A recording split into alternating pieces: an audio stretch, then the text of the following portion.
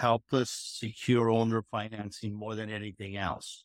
Reason for that is we have a history already, so it makes it easier to navigate. And we have a relationship with the brokers, and we've done multiple deals with them where they know we can come in and close. And they also know that we can execute on our business plan and explain to the owners exactly what our business plan is. Last year, one of the deals we did the owner carried $14 million for us. Wow. So what was interesting is that he actually came to my office and he wanted to meet me in person before he agreed to that. So he came, his two other brothers, we sat, talked about my history, kind of what our plans were to do on the building. Welcome to The Lion's Den, the real estate podcast for perspicacious investors who know they have the strength to succeed in the lucrative commercial multifamily industry. Gain expert advice on your way to becoming a top performer. I have two of my co-hosts today, Lisa Parrish and Donato Callahan. How are you two doing? All right. Doing great. Happy to be here.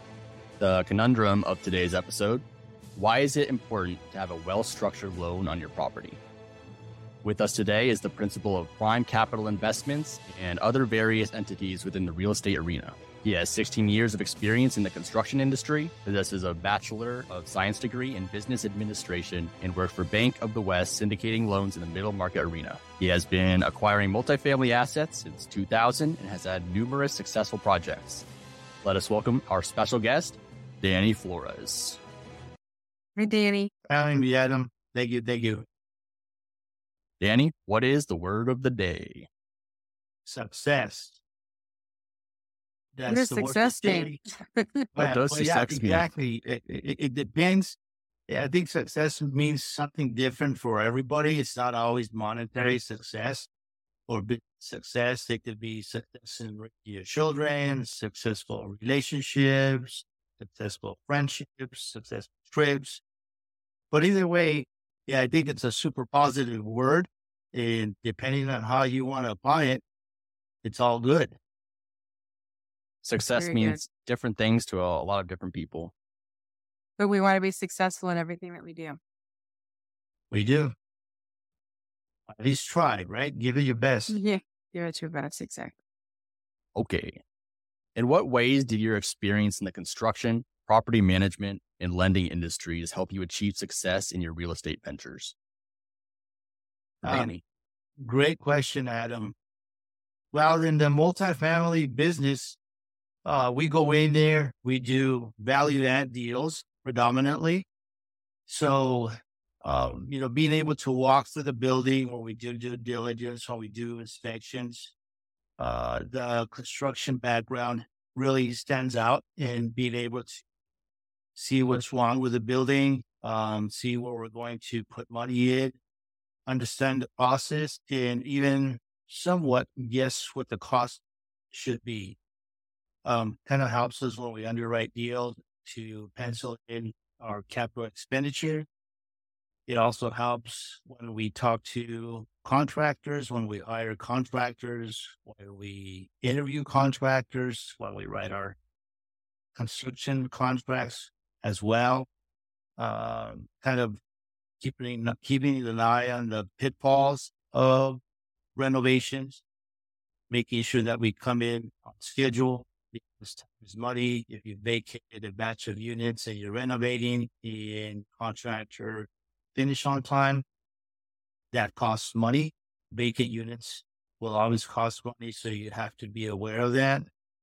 So having those skills really helps me there. The banking, being a banker and the finance background that I have, kind of helps me get in and structure loans that we put together for the properties. Helps pick sometimes the right lender, sometimes the right program that the lenders offer.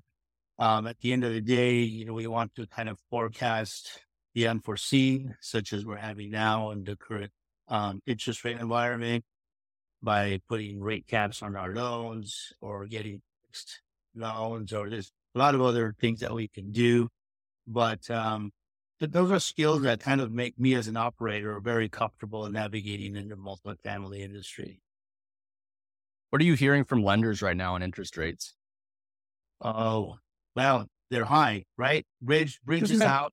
We can't afford to do bridge. I don't think anybody can. Rates are over $1 million. So you can't do that. You go out and you try to get a loan on the property. So the question is, what does the income look like? Debt coverage ratio the banks have to hit for the loan to qualify the property. So at the end of the day, I think it's less loan dollars and no CapEx dollars. And that's where, as operators and sponsors, we have to shift, because now we have some money to do the capital expenditures. Yeah, and you definitely want to make sure that you're in fixed rate, no adjustable rate. It's true. And longer term is better as well. We don't want to get stuck in 2 or 3 years where we have to refinance. So even for the last year and a half, or at least a year and a half, I've been recommending we need to go long-term fixed rates, just because I went through the first recession, or not the first one for me, in 07, 08. And that was, there were a lot of people that realized as rates started to go up, or, and they had adjustable rates, people were losing their homes. And, so it's definitely better to be in long-term, at least, for the foreseeable future. We're actually starting to see, I don't know if you've seen that, these Visa and Donato, we're starting to see a little bit of deals come to us kind of off market that they're trying to unload because the rates are getting away from them. I mean, we've seen some that they're paying an extra $1 million a year interest rates just underwater, trying to sell the property and the loan. So they're giving up all their equity. Sometimes they don't even work at that price, where somebody's going to have to give something up even more than what's possible. Yeah. And I think it's going to get worse before it gets better, and it's going to be a great opportunity for buyers. It's already becoming that way, but it is a good time. I'm telling a lot of students that are trying to find deals to be patient, because right now there's still most sellers are unrealistic, thinking that they're going to be able to pull it off. But anyone that got a bridge loan 2 or 3 years ago is in trouble, and probably in trouble. And those are the ones that they're going to have to unload at reasonable prices, or even short sale, or figure out some sort of creative way of, of switching hands. And I think it's going to be a great opportunity for buyers that are ready to buy. Are you still only considering agency debt or banks, or us, not necessarily that. Our loan of preference is owner financing if we can get it. Not most of them probably can't offer that. And we've been lucky enough, the last 2 deals we bought, we got owner financing on them. And that's fixed. And one of them was fixed for 5 years. The other one was fixed for 4. So we're not in great position for those. But you have to kind of look around depending on the size of the deal and just see where everybody's at. I mean, the lenders, you got banks that are closing, so they're out of the market. You got the appetite changes. So some of the lenders will raise their rates to kind of price themselves out of the market. It's tough. You got to look. You got to look to see what programs are available at the time of acquisition. I agree with you there. I think the best deals are going to be the seller financing deals, and sellers are going to be able to get better pricing if they get creative. So those are the ones that I would want to hold out for as well, unless it's an assumption. The problem with assumptions is most of the time the leverage is too low. So then you have to bring in a lot of extra money, and, obviously you're bringing in CapEx. You've got to bring in extra investor money, and it's been a little bit more challenging to raise money lately. I don't know if you feel this way as well, but everybody, when you're syndicating, you also have the investors that are kind of holding on, a lot of them on the sidelines, waiting to see what's going to happen.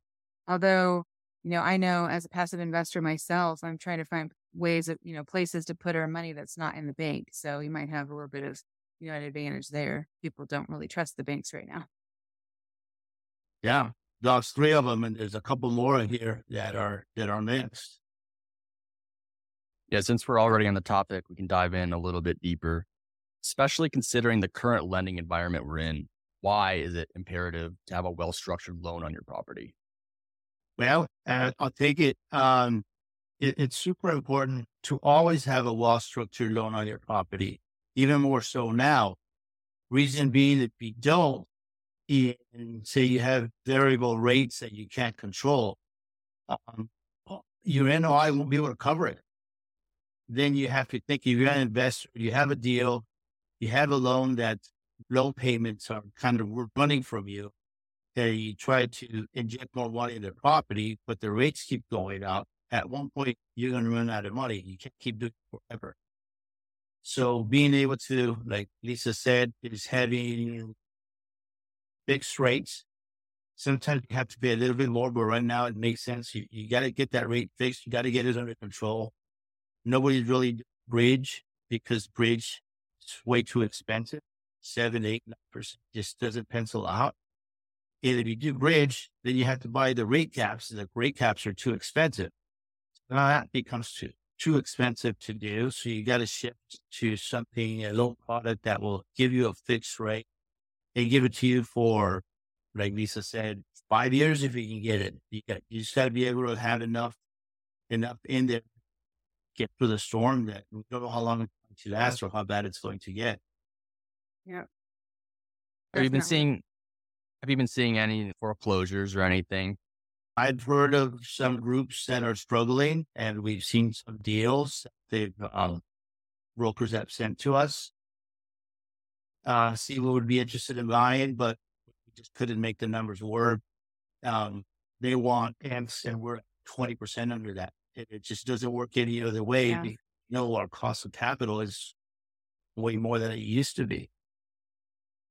It's coming though. I really truly believe that the sellers are going to become more realistic. That they're going to start realizing that just to be able to not lose their property, they're going to have to do something quick. So I think that that's coming this year. We have a few stabilizing factors, coming to the market. On one, the threat of default on a national scale, first in U.S. history, has been weighing in, I think, many investors' mind for the past 60 to 90 days. And we know that the bill to avert that default just passed the Senate, like 63 to like 30 something, I don't know, passing. Let's go into the Oval Office to be signed. So in one component, the worrisome that the U.S. is going to have its first ever default and inflation is going to skyrocket, cost of capital is going to drastically increase even from where it's at. I think that's being, satiated for now.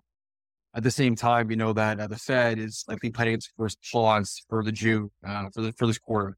So they're not increasing interest rates for this next likely quarter, giving some insights into the Fed's decision, and maybe they'll do their quarter point rate hike at the next quarter. For now, they're pausing. So we're hitting this point now where we're alleviating some fears from individuals, but we're not necessarily cratering back down, like interest rate cuts or everything going right back to normal. So we're staying this elevated rate for a little bit longer. So I believe that sellers, we've already seen some very large portfolios, especially in the Houston area, most notably, being taken down, or portfolios in California, syndicators getting foreclosed upon.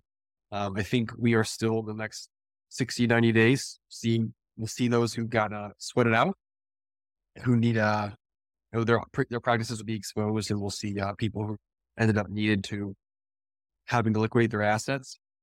But towards quarter 4 of this year, or maybe quarter 1, quarter 2 of the following year, I think we will see, like to Lisa's point, Fed deciding if they're going to continue to raise, or if they're going to keep, if they keep raising, then we're going to have to be even more attention. I think capital will be more difficult to acquire than it is right now. If they stay steady, I think that's almost a positive thing. So that provides some stability in the market where we haven't had that for so many consistent increases. So while it's not a cut, stability is something that's as attractive as a lower rate right now. And if we do see rates start to come down, I think a lot of people will take that as the opportunity to hop right back in and see competition go straight back to where it was. Maybe not quite as frequently as far as transactions volume. people buying back into, okay, we burn a disaster. We are trying to make some money. Yeah, it's unlikely that they start cutting rates anytime soon after such a drastic increase, but it does seem likely that it could be held steady for a while. I think another question I like to pose or I think about is there are people that need to sell. And every single year that passes, there are properties that get aged out of many syndicators buy box, right? For a long time, it was, 1975 or newer, and then it's 1980 or newer, and not too much longer, 1985 or newer, 1990. But every year that syndicators are unable to move forward with transactions, either for cost of capital, unreasonable sellers, inability to work with lenders, secure the kind of terms they need. Every year, more housing units in the United States leave the buy box and now are unviable. And as the nation who sees with a shortage of housing units, that seems like the short-term gain for long-term pain, where allowing syndicators and empowering syndicators to be able to take down and reposition large assets is what is allowing buildings to be saved from just falling into disrepair, and allowing more housing units to be brought into the future that will continue to house people for, decades to come. So I wonder if people who are studying fiscal policy consider that fact as well. You take syndicators out of the buying market, how many properties go unsold and enter the never to be bought again situation because they become just too expensive to ever turn around? And what is the cost in housing units to the U.S. every quarter that happens? And then what is the cost fiscally to overcome that once housing units have exited the pool of available supply? That is true. To add a little bit to that, Donato, is we find sometimes as we're raising capital or investors will say, well, we don't want to buy 1960 buildings. We don't want to invest in 1970 buildings. And all of a sudden you got to say, somebody presents you a deal that's a 1975 building. You're like, we can't buy it. We need 1980 plus, or we need 1990 plus, or it's 2000 plus for investors want it. Yep. And every year, every single year, it would be a really interesting study to see, just pull large syndicators who take down thousands of units every year or acquiring thousands of units over their careers. What is the median and average property ages that investors are willing to support? And if that is at a maximum 40 years, okay, great. Then the mid 80s and early to mid 80s is the oldest property people want to take down. And we have some new construction going up in some major metropolitan areas, of course, but that's typically not workforce housing. That is generally luxury A-class properties that are being sold at a massive premium that syndicators can't take down. And so you have these assets that are serving B, C-class properties that are serving everyday, folks who are just trying to find a good spot to live. And syndicators can't come in and fix and improve. It's this granted, syndicators want to make money. It's a business. We all want to come in and be able to create this wealth for ourselves and our investors and our families. But that added benefit or true benefit of providing housing, finding the capital that is injected into these properties on the government's behalf is a service that we have to provide if the goal is to house more people in the United States. And if that's not the goal, which according to, media, it is the goal, house more people. What is the cost, or what are we losing by having syndicators on the side? The general sentiment I've seen about residential real estate has been much more positive than office or retail or really anything else. Sure, because there's just such low inventory still. And outside of the real issue is just lending. And that's what it really comes down to. And outside of that, people still need a place to live, and they're not building quite as much inventory as they should be. I think people are just going to get more creative. The tougher that the market is, they get more creative. There's definitely a lot of syndicators out there. Not a lot, not the majority, but there are syndicators out there that specialize in full repositioning or older properties and coming in and redoing the properties. If it's in a decent area, right, a revitalizing area, a path of progress area, then you could go in. I mean, I would go into 1960s or 70s if the price was right. You've got, obviously the price has to be right. So sellers have to be more realistic. I'm looking at, I've got a property that most syndicators are not wanting. The demand is down. They're going to have to sell for less, and they're probably going to have to be creative with their financing since banks aren't going to want to finance on that. But that sometimes can be really amazing deal, especially for maybe a newer syndicator that's coming in and they want to be able to work with a seller who, is pretty motivated to sell because he doesn't have, like I said, as much demand. He could, do some kind of creative financing and help bridge that gap where people can revitalize those properties. And you can make a ton of money off doing that. It's a totally different model than what we've been doing. But definitely those properties are not totally gone. And especially because those older ones will probably have a higher cap rate. So they have higher capital because of that, where you have to do something to be able to move those properties and provide. Agree with you, Lisa. Yes, I think it comes down to area. If it's in a decent area, though, there are a lot of properties out there that are older but in a good area. Where we bought a property that was built in the '60s, which I didn't really like at the time, but they were building a brand new Publix right next to it, and it increased in value without us even doing anything. But then we came in and did a bunch of upgrades. And one thing to note also is that older properties, 50s and 60s, and actually before that as well, they built stuff a lot better back then. So, the bones of the buildings can sometimes be, much stronger than a newer build. It's the plumbing and the electrical and the roofs and those sort of things. And, fire safety and stuff like that, that if you can upgrade those, then you could end up with, again, if you're in a decent area, you could end up with a property that could be valued up there with the newer stuff. Why did you sell your property management company? So I had a property management company here, LA County, Orange County area in California, that I started back in 2006 from scratch, built it up, and everything was pretty good as far as operating in California till January 1st of 2020, actually. AB 1482 kicked in, made California rent control, implemented rent control in the state of California. Then we got COVID hit, and they started just telling tenants they don't have to pay rent, move them out. And when you have like problem tenants, you need to get rid of them. But when you have tenants that aren't paying rent, just because, the COVID card, and they don't pay, we didn't have too much of a problem, but you get all these rules, then they start implementing more rules in the city of LA, county of LA wants to follow it, and just so many things going on. It made it so difficult to try to keep up with all the rules and the headaches and eviction that you couldn't do.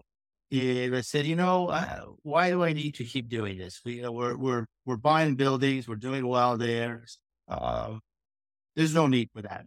So I ended up finding somebody who was willing to buy it, and I had talked out to a handful of other buyers, but I found one that wanted it, was going to take it and run with it, grow his business. So he's in the property management business. So we struck a deal that made sense for both of us, and I ended up selling it about 2 years ago. So it's easy now. You had also told me when you got started in this business, though, you had also told me that you knew that you were going to want to sell it because you really wanted to put all your heart and soul and time into the syndicating business. Exactly. So I think the timing worked out where, you were ready to exit, and then everything fell in line where you knew it was time to go. I had that thought, and COVID just kind of pushed me over the cliff. Yeah. Don't go with that. That was definitely the right thing to do.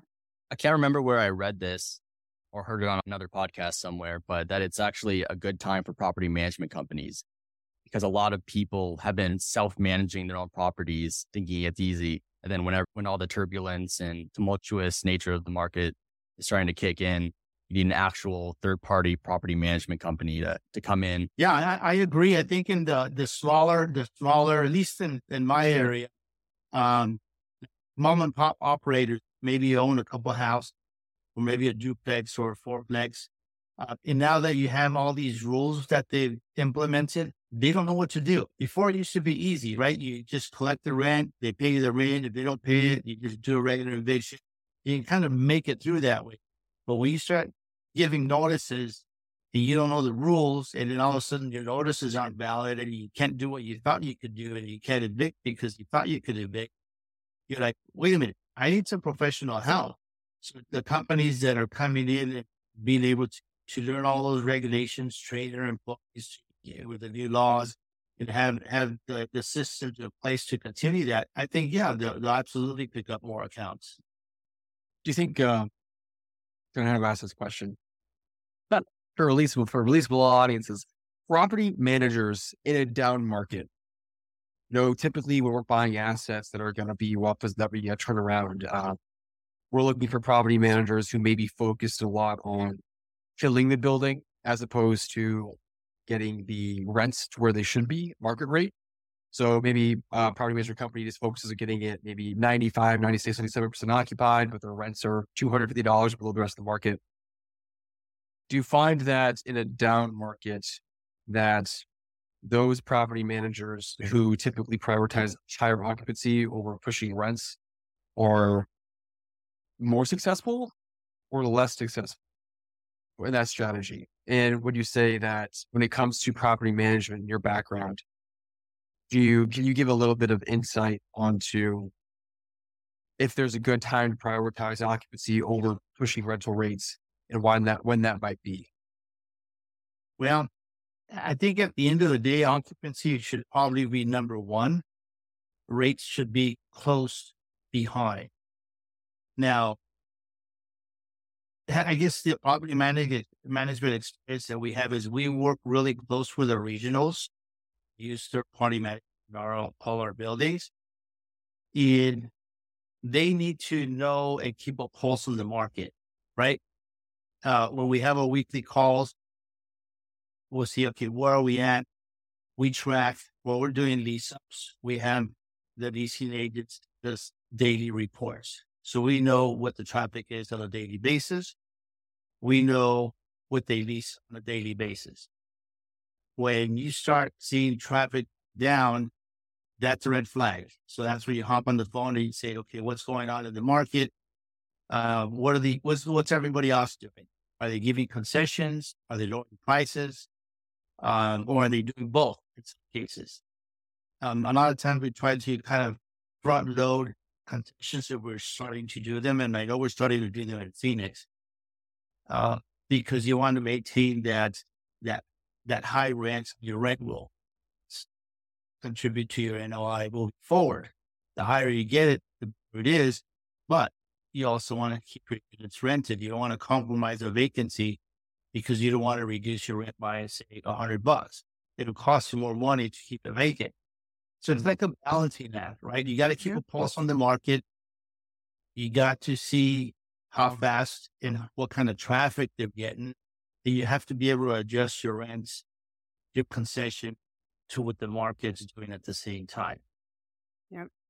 So with your current properties, now that you've sold your property management company, when you have your syndications, you don't self-manage those properties, do you? Or do you work with third-party management? Do you work with third-party? Yeah. And so for the third party, is it Tarantino or who do you work with in your property management? We had Tarantino up in the Carolinas, but we use Asset Living down in Phoenix and in Arizona. We use two different companies in Arizona. Asset Living is a larger company. So they're really good at managing larger buildings. We have another smaller company that we use for the smaller building. They're really good. Gotcha. Like they have their structure to do typeable building is successful, and versus the other one, their structure to do smaller buildings is really successful. And then to tie this back into this podcast episode, I had a point. I was going somewhere with all of this. Mm-hmm. With your experience in property management, so personally over, it sounded like a 15, 14-year period owning your own. do you find that your experience in vetting property management companies and working with high caliber ones is a benefit to you when trying to negotiate favorable owner financing rates to properties you're looking to take down? Because because part of the owner financing is that, there's the risk that you're not going to work out, owner's still carrying the loan, and you still have the potential difficulty of convincing the owner this is going to be a good, persuading the owner that is, this is going to be a good deal for both of you. Would you say that your property management experience has helped you in those situations, persuade owners that you have the skills to back up and make this strong investment in a time when lending is more difficult? I almost want to say that the relationship with the brokers have probably been the ones that have helped us secure owner financing more than anything else. Reason for that is we have a history already, so it makes it easier to navigate. And we have a relationship with the brokers, and we've done multiple deals with them where they know we can come in and close. And then they also know that we can execute on our business plan. So it's kind of on them usually to say, hey, this is a good buyer that can close, and this will pay you on your loan. The risk to us is losing the equity if we default to the loan. So we're not going to do that, right? We're going to do everything possible that we can, as long as we make our payments on time, and we increase valuation by renovation and rental increases. I haven't seen any real drawback where we have to really get in there and explain to the owners exactly what our business plan is. Mm-hmm. What I did have, we just, I want to say a year and a half ago, call it, we did, last year, one of the deals we did the owner carried $14 million for us. Wow. So he was going to carry 20. So what was interesting is that he actually came to my office and he wanted to meet me in person before he agreed to that. So he came, his two other brothers, we sat, we talked, kind of got comfortable, I guess, with me. Talked about my history, kind of what our plans were to do on the building. But I'm kind of reluctant to disclose all our plans because that's our secret sauce, right? So he's telling him what are you going to do to it. And all of a sudden he could say, hey, I don't want to sell it anymore. Danny said he was going to do it. Right. But at the end of the day, they got comfortable and the deal, we were able to get the deal through. But I know that our brokers helped carry that one at the same time too. Donato, I think to your point though, I do think because most of my seller financing experience is direct to seller. I didn't have brokers in between. And I do think that they're looking at, the whole picture of who this investor is. So the fact that you have that property management experience, Danny, I do think that helped you. And even if that's not the specific, thing that they were focusing on, the brokers started their relationship with you, knowing your whole, the whole package that you are. I think having property management experience or asset management experience, all of that kind of goes into play on, who this person is. You definitely have to show them that you're going to be able to. Brokers go away after the deal closes and they're stuck with you for the next 5 or whatever years. Mm-hmm. So they definitely have to trust you and your team. Yeah, I agree. That's a good question. I think what we're saying here, thank you. I think what we're saying here, Danny, is that your impressive resume makes it hard to believe that everyone can be successful because you've just been so successful for so long that as a beginner, I'm just so disincentivized to even try because you're just too good. So if you could just, either take a loss somewhere, just get more relatable, I think that would really help us feel like we can succeed in multifamily. Let me tell a story really quick. I know you're joking, Donato, but let me tell a story really quick. I think I've already said this on the podcast, but since you're here, Danny, I'm going to tell it anyway. But I was your coach when you first got started and with Dave Lindahl, and you and I had, several students, and I would give everybody homework at the same time, in 2 weeks, read these books or do this or whatever it was. And everyone would come up with excuses because everyone was so busy. I've got kids. I had this, I had that. and for whatever reason didn't do it. But you not only did it every single time with never an excuse. And I think you were the busiest one of all of them, but you actually would do 10 times more. You would do so much more in between. And instead of like a lot of them asking me a bunch of like weird, I had one student that I have a deal. Can you write the LOI for me? Well, no, that's not what your coach is for. But when it comes to you, Danny, anytime that you had anything, your questions were smart. You could tell that every single day you were working so hard to figure this out. And I love students like that. And I will help students all day long. It's not about the couple dollars that I made as a coach. It was, as a coach, we do that because we want to help students and we want to see students succeed. And what's so frustrating is when, as a coach, you pour into someone that doesn't do the work, that doesn't take it seriously. That's so frustrating. 100%. It's such a waste. And that's why I stopped doing the official coaching. And now I'm like, I'm going to pick and choose who I want to work with. But people like you, and that's why you're successful. It's no luck, maybe a little bit of luck, but it's not luck. It's your hard work and it's your determination and it's your attitude. That's why you're so successful.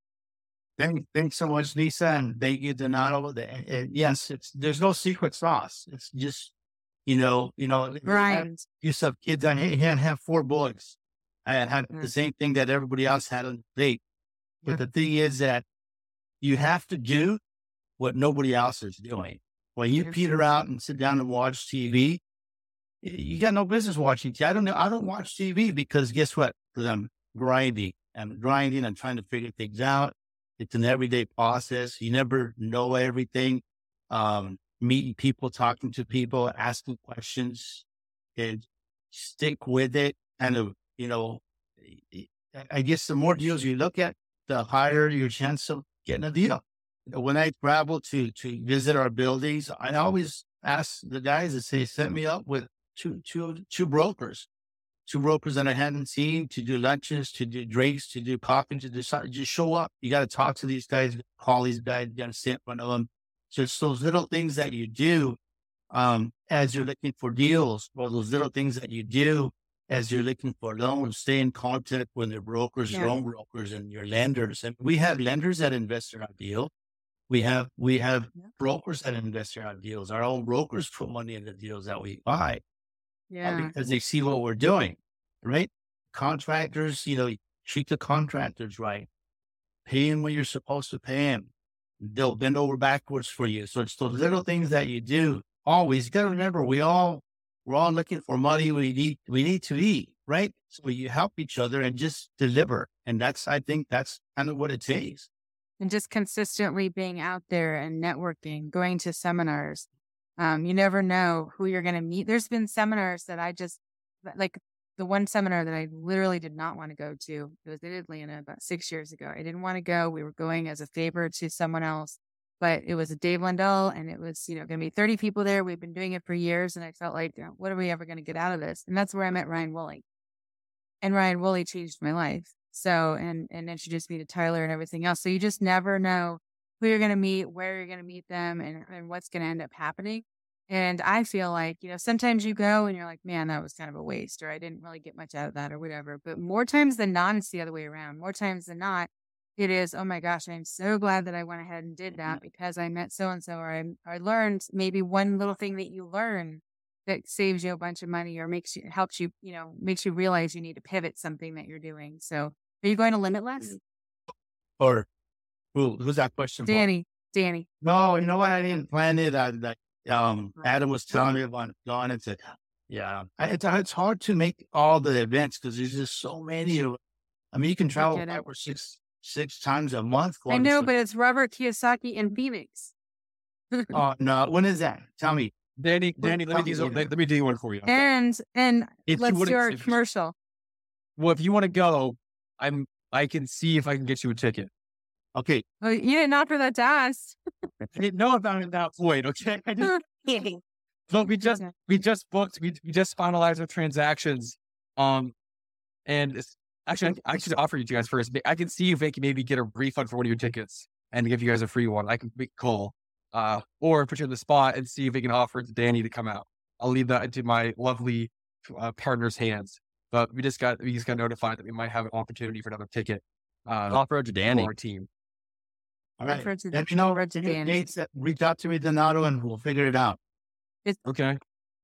June 15, 15th 16. to June 17th. We're counting on all our viewers being there. Yeah, every single one. Well, this isn't going to be out before then, is it? I don't know. This Maybe No, I don't think it's. today's going. the second. Yeah. Yeah. It's coming up soon. Just plan one Okay. of your asset management trips. Yeah, maybe. I even have Greg going. Greg never goes to seminars. He's actually Oh. not going to go to the seminar, but he's coming just to go hang out and do the networking. There you go. Okay. Well, okay. Then let me see. Okay. Work on that. And then who do we know one of the sponsors, Donato? I think you do know one of the sponsors. And technically, two of you are sponsors as part of the company. But Bright Investor, my software company, to help make the real estate market work for you. We're making real estate market research easy. It's officially a sponsor of the Limitless event. We'll have a booth. We will have a whole spot set up at the event. So come check us out. And as of yesterday, which will be June 1st at this point in this podcast, we just released our latest version of Bright Investor. Yeah, buddy. Yeah, buddy. We now offer Airbnb listing data, Airbnb occupancy trends, live rent reports, population by zip code, appreciation by property type, and a ton of improvements, ton of upgrades just came out yesterday. And we have a lot of fun stuff cooking for the software coming up in about 2 weeks. I'm very happy to say that we just met with a very large education group with 70,000 members today for a demo to keep promoting Bright Investor. So if you guys want to come out and see what it's all about, the new way to make the real estate market work for you, and go sign up at brightinvestor.com with ANE's discount code and come see us at Limitless Conference. Danny, are you a Bright Investor yet? No, Putting you on the spot. You should. It is the latest thing. It is the new way to make the market work for you. So we talk about syndication and we talk about where we buy. Location matters a ton. So I have $1 million property that's in the cash flow is $100,000, and $1 million property, the cash flow is $100,000, identical properties. But one is in, nowhere, Michigan, and one is in Los Angeles. Which one do you want to buy? Typically, you're going to buy the one. It depends. Of course, Neither. a lot of information. Neither, maybe. So fast. But when it comes to real estate, where you buy is by and large, if not the biggest thing that affects the success of your investment. For not only how many people have demand for housing in that area, how rents are performing, what the local crime environment looks like, and all the things that make an investment successful, like nearby businesses, entertainment areas, employers, because your property is just a representation of the community around it. And buying the right community provides a great investment return and a great opportunity. Yeah, forced Bright Investor appreciation. Yeah. Forced appreciation will only go so far. You need to have the market on your side, the local vicinity. Absolutely.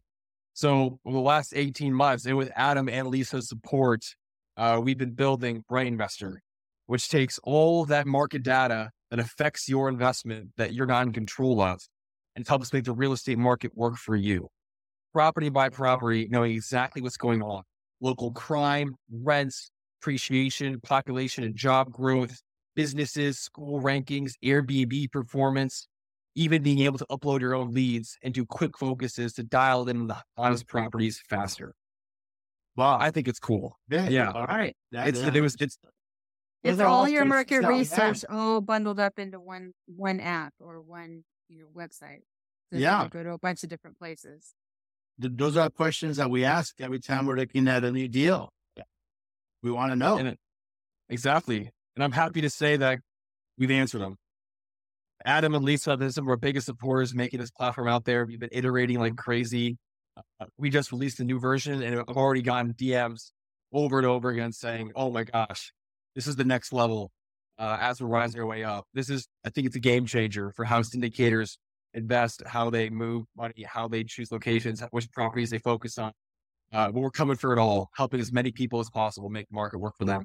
So we're currently in conversations. I swear by Scout's honor, in a few weeks, you're going to start here in Bright Investor in a lot of places. And thankfully, they got it on the inside. Right. Yeah. Now, so are you ready for CoStar to come in and buy you out? If they want to offer me 9 figures, I think we can have that conversation. So I give my investors a solid exit, but we'll see. Are you going to drop us once all that happens? You got to fight for the small man. No, if the whole goal of this product was to make something that was valuable for people that I do due diligence and market research for our team here. I wanted to build something that I thought would be extremely useful. I would be valuable to me as a market researcher and help make that for other people.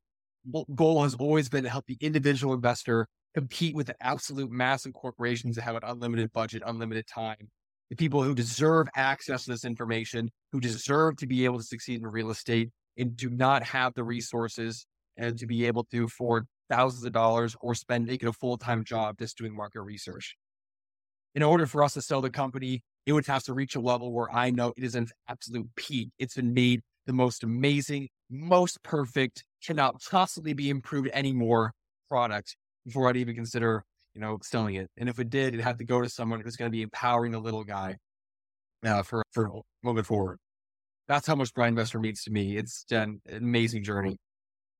But Danny, because you're in Phoenix and, are you guys currently looking to, going back on topic here, as you found that owner financing is the type of loan product or financing product that offers you the best chance of getting into another asset right now, do you find that you're having to expand outside markets you've historically played in, or are you still able to dive deeper and leverage your experience and credentials in that market to have a better chance of securing owner financing, say in Phoenix?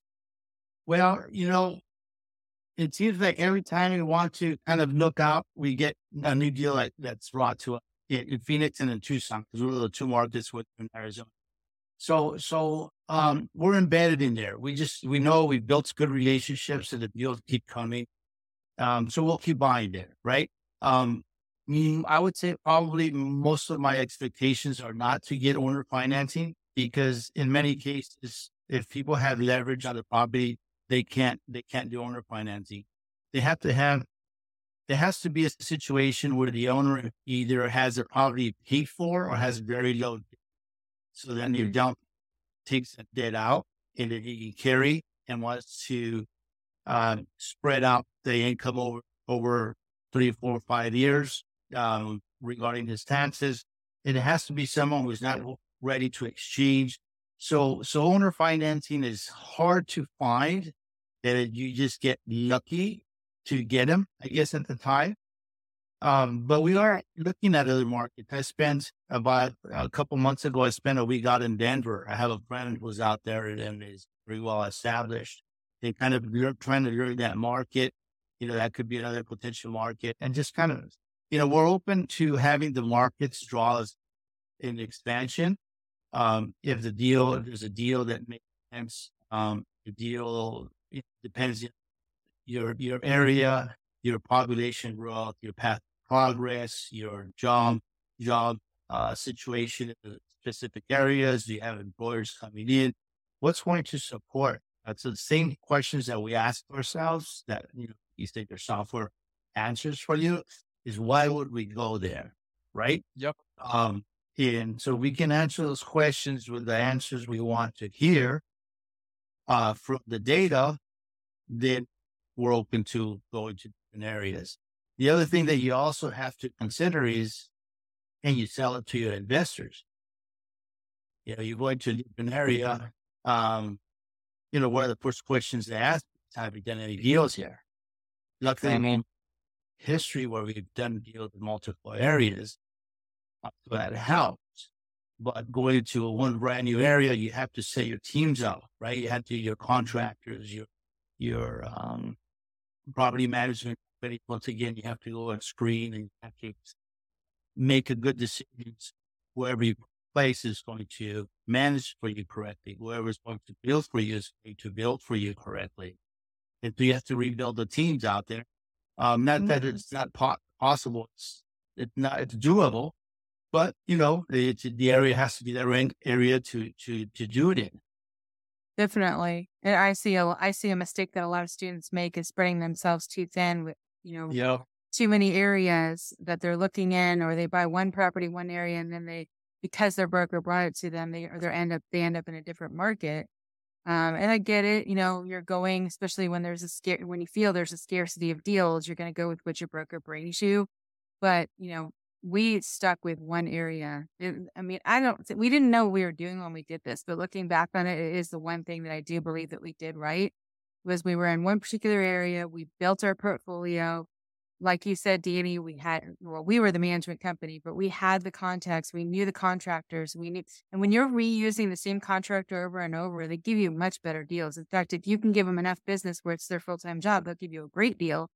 And it makes but it's hard to go into a new market. So we were in one market and then once we were kind of felt like we were maxed out there, then we moved into another market. But each time you go into a new market, it's a whole new set of challenges and a whole, different rules, different government, different eviction law rules, so many different things that you have to learn. It's almost like, starting over again. And it makes sense to move, but you want to move slowly, and stay in one area for a while, get your investors comfortable. But if investors are comfortable with you and your ability and you've been successful in a particular area, most likely those investors are going to trust that you are going to do your research and going to do the work to get into that next area. But I think property management company is the key. If you have a good property management company, they should have a lot of the resources already. If they're experienced in that market, they'll already have a lot of the contractors and leads and things that you need. And then you can, kind of build from there. Yeah. So maybe it's just maybe 2 or 3 areas at most, I think. Yeah. You don't want to go too thin to kind of follow up on that. It's just be really good in 1 or 2 areas, and you don't have to go anywhere else, really. I mean, yeah, you can go make it. You hear people doing it, but you just can't chase it all. It's impossible. I agree. Totally agree. Well, Adam, I know we're getting close to that hour. Do you have any trivia for us today? Are you ready for the commercial multifamily Lions Den trivia time? At the cigars. Finally. Oh, okay. It's back there. Oh, did you tell Danny you should have a cigar? You got to do your market research. You got to tell the men that come on, at least. You got to tell everybody. Yes. We own it. Godfather and I, Adam's godfather, we send each other cigars and pipes back and forth.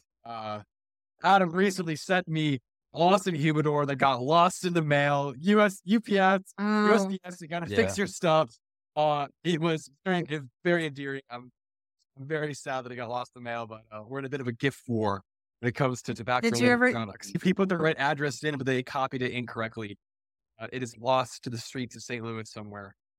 Either try and find it or I'll get a refund and have another one made. First question. New York City office vacancy rates broke records, rising to 16.1% in the first quarter of 2023, meaning 84% of available space is leased.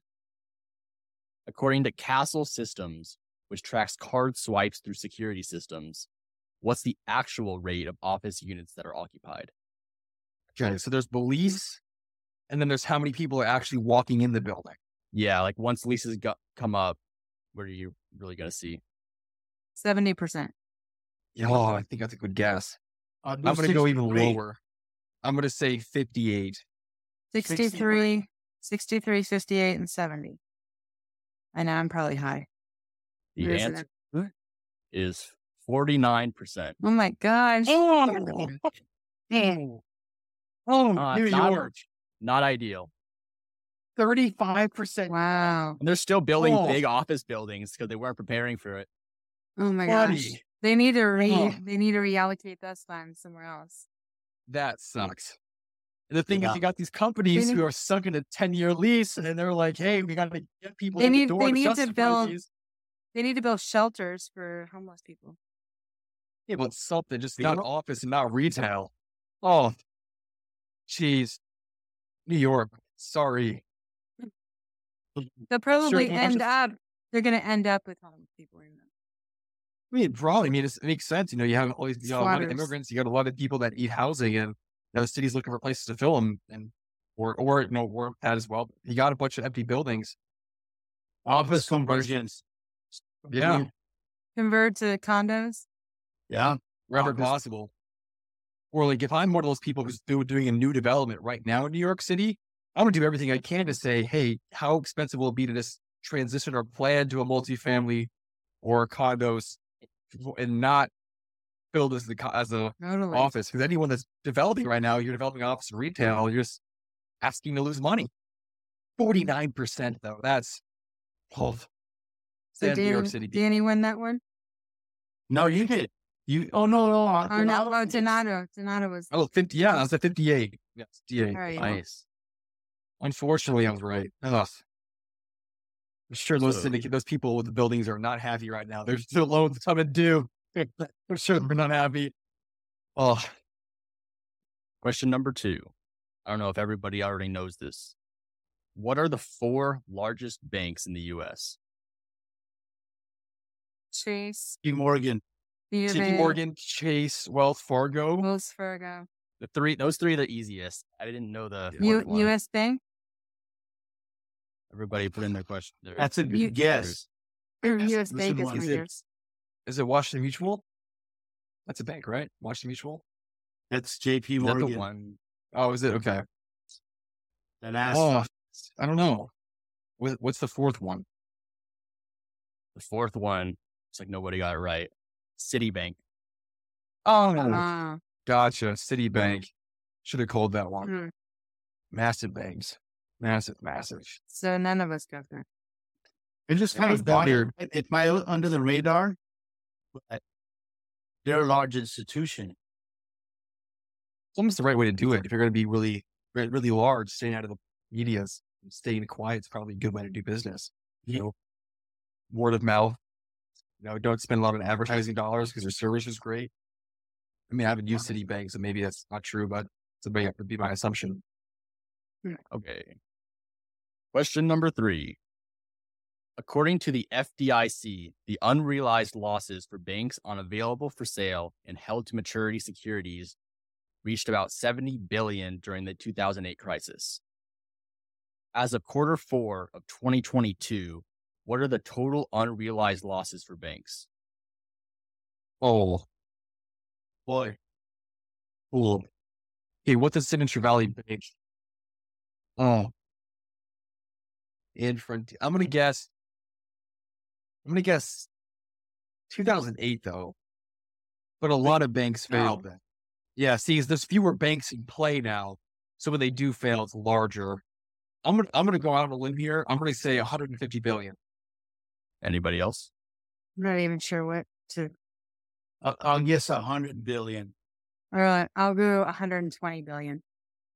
They safe in between. Huh? There we go. Right. Uh-huh. Right in That's between. your bets right there. The answer is 620 billion. Oh wow! Jeez. Way off. Not even You're telling close. me that as of this year, the amount of money as unrealized losses is nearly 9 times as much as 2008. Yeah, as of quarter 4 of 2022. Oh, Unrealized Jeez. losses. yeah, true. To But it's become not- actual losses should make sell securities if they need to for liquidity needs. So That is Donato crazy. wins. I don't feel good about taking that one. I was so far off. Oh, man. Congratulations, Donato. It's all your fault. Congratulate me. That was 600 bill. Jeez. Full out of cash. You got to wonder how long it will take to recoup that. If maybe they're all investing in NVIDIA right now, hoping that it goes back up or keeps going up. But that's a lot of cheddar to get back. Kind of puts into perspective for syndicators. Like, oh, we need a couple $1 million. Like, oh, there's a bank over there that needs 600 billion. Oh, okay. Then they're having a worse day than I It's scary. Nah, it's all right.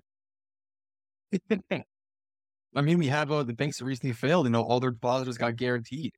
That's so as far as consumers go, it's not too big of a deal when most banks fail. But I mean, kind of the depends. FDIC can only secure, I don't remember how many billion. Very small portion of. Yeah.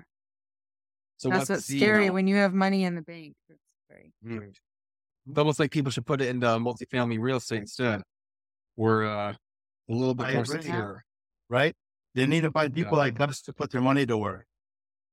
I mean, legitimately too, I think some consumers or potential investors look at it like, oh, they're just trying to raise money to make money. Like, no, legitimately, what if you were an individual who's at a bank that the powers that be decided to not guarantee all the deposits and you had $1 million in there? Well, you knew the risk when you went with a bank. Is that the level of wealth building that you want level control over your wealth you want somebody else to have? And with syndication, it's such more tangible. We can point to our business plans and say, here's why we can do what we can do. Here's what the risk is. Here's what the returns are. Here's our track record. And what we're doing isn't, subservient to phone call or a group of people that you don't know, deciding whether or not you're going to get your money covered. This is an asset. This is brought together by the community to help guarantee the best we possibly can, cash flow and equity. It was really, truthfully, it is a mutual exchange of benefit between those who operate and those who invest in these deals. And if I could change anything about the perception of multifamily syndication, it is that this is something for the people. This is something that is a benefit to everyone who chooses to invest in it. But that's on two fronts, right? Because one, we're improving the condition of the housing. So you have the tenants and residents that we're improving the places they're living in, and we're helping the investors make money and invest their money and multiply their money at the same time. Mm-hmm. Exactly. All of a sudden you always have people who are on Google reviews saying, oh, his property's an eyesore, the management doesn't do enough work, or the plumbing's terrible. And you have the city, he doesn't like that. Properties are full of disrepair, become hotspots for crime, or you're not collecting the tax revenue they could because the property value has gone down. And then you come in as a syndicator and you're helping the city get higher tax revenue, even though we don't like to pay it, but we still do. They get more tax revenue. The city doesn't have an eyesore property, taking care of any potential crime attractants. Residents have a nicer, cleaner, safer property to live in. Investors get returns. And truly, we help provide and prop up the housing units that are necessary in this country that we're so short on by tens of thousands. This truly wins across the board when it comes to being able to do this asset class. And of course, if you're listening to this podcast, you agree. And so go out there and make it your personal mission to talk to 5 people about why multifamily syndication is really for them and that they should invest with you. Go get yourself some hard assets. I like hard assets, and I cannot lie. Any final thoughts?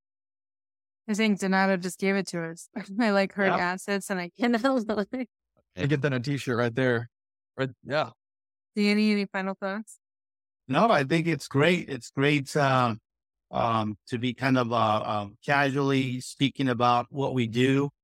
Kind of helps people who are in the business, things to look out for. We talked about loans and properties and financing, and then talk a little bit about, why we should invest in, like Donato said, in hard assets. We got to protect our wealth.